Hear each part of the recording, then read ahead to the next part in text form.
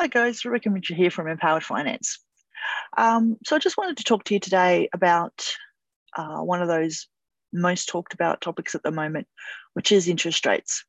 And what about those interest rates and how you can absorb interest rate rises? So I just wanted to quickly talk about five ways that you can absorb your interest rate rises. So again, of course, another month and another RBA cash rate hike. So if you're having a little trouble hanging in there, here are 5 suggestions to help you alleviate some pressure on the household budget. So number one, build up a buffer. If you can start putting a little bit extra money aside into an offset account or regional facility or savings account, this is going to build up a bit of a buffer for you. So when the interest rates do rise again, and they will rise again come October, it's not such an impact on the household budget. It's not such a dip a chunk out of your weekly income that's coming into the house. You're building up a slow little buffer, and it can absorb some of the interest rates, and obviously also save you some interest moving forward, especially when you've got your offset in place. And the second thing that I would suggest is try and reduce some of your expenses. I know this sounds a little bit harsh and a little bit scary, but it doesn't take a lot when, cut back on some of those subscriptions. If you've got subscriptions to Disney, to Stan, to Hayu, to KO, to Foxtel, to Netflix, I can't even remember them all now. I'm sure there's more. And you're only watching Netflix. Why are you paying, 15, 20, $30 a month for something that you're not even watching? So just reduce some of those subscriptions. And another thing that I would recommend is, your takeaway coffees. I don't pay for that because I don't drink coffee, but I know a lot of people do rely on getting that, takeaway coffee each morning to kickstart their day. It does add up. You be spending up to $40 to $45 a week if you're grabbing a takeaway coffee each day. So those little changes will help you moving forward in the future to combat these interest rate rises. I'll also suggest as my third tip, shop around. You can usually find a better deal on your car, your home, your pet insurance, utilities, phone and internet bills.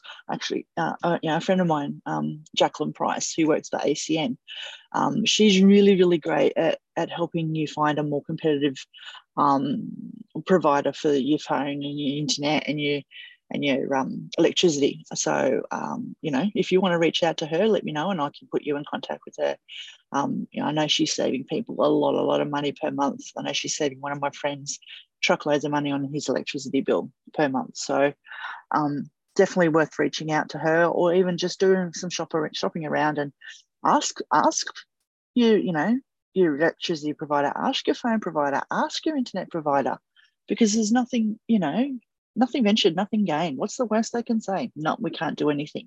Okay, well, I'll find someone who can. Pretty simple. Everyone's out there to get a share of the market. So it's always good to shop around when it comes to insurance and all those other expenses that you have each month to survive, basically. The fourth thing that I would recommend is refinance.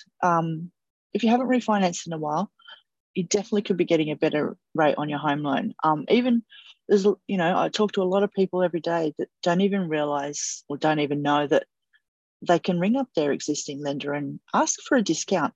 The banks and non-bank lenders are a funny breed. They're not going to ring up and go, hey, we're going to give you a discount because you've been with us for 2 years. You need to ask. And again, like I said before, it's, what's the worst they can say? No? Okay, well, see you, bye-bye.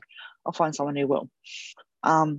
That's when you come speak to me, and obviously I can make that process, fairly straightforward for you, that you don't need to do too much to get that more competitive interest rate.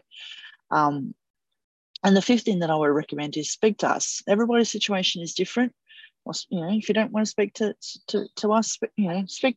speak to another mortgage broker. Everybody's situation is different, and we can help you work out a specific plan moving forward.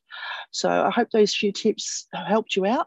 And I'll put my link to my calendar if you want to have a quick chat about how we can help you. Hope you're having a great day, and bye for now.